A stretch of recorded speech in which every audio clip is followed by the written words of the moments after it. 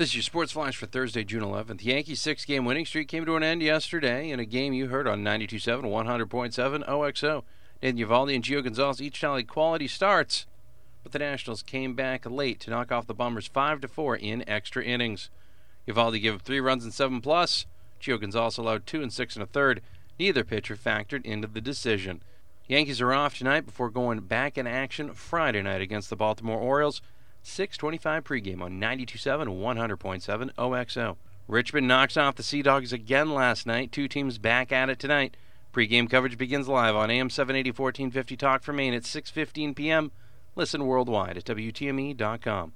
High school spring sports playoff action today on the stations of Gleason Media. 3 p.m. pregame for Oxford Hills and Edward Little softball on 92.7 OXO. 4 p.m. pregame for Oxford Hills at Messalonsky baseball on AM 780 1450 Talk for Maine. 4 p.m. pregame for St. Dom's at Dirigo baseball on Z1055 and 100.7 OXO. Joined in progress after softball will be Mount Blue at Edward Little baseball on 92.7 and 100.7 OXO.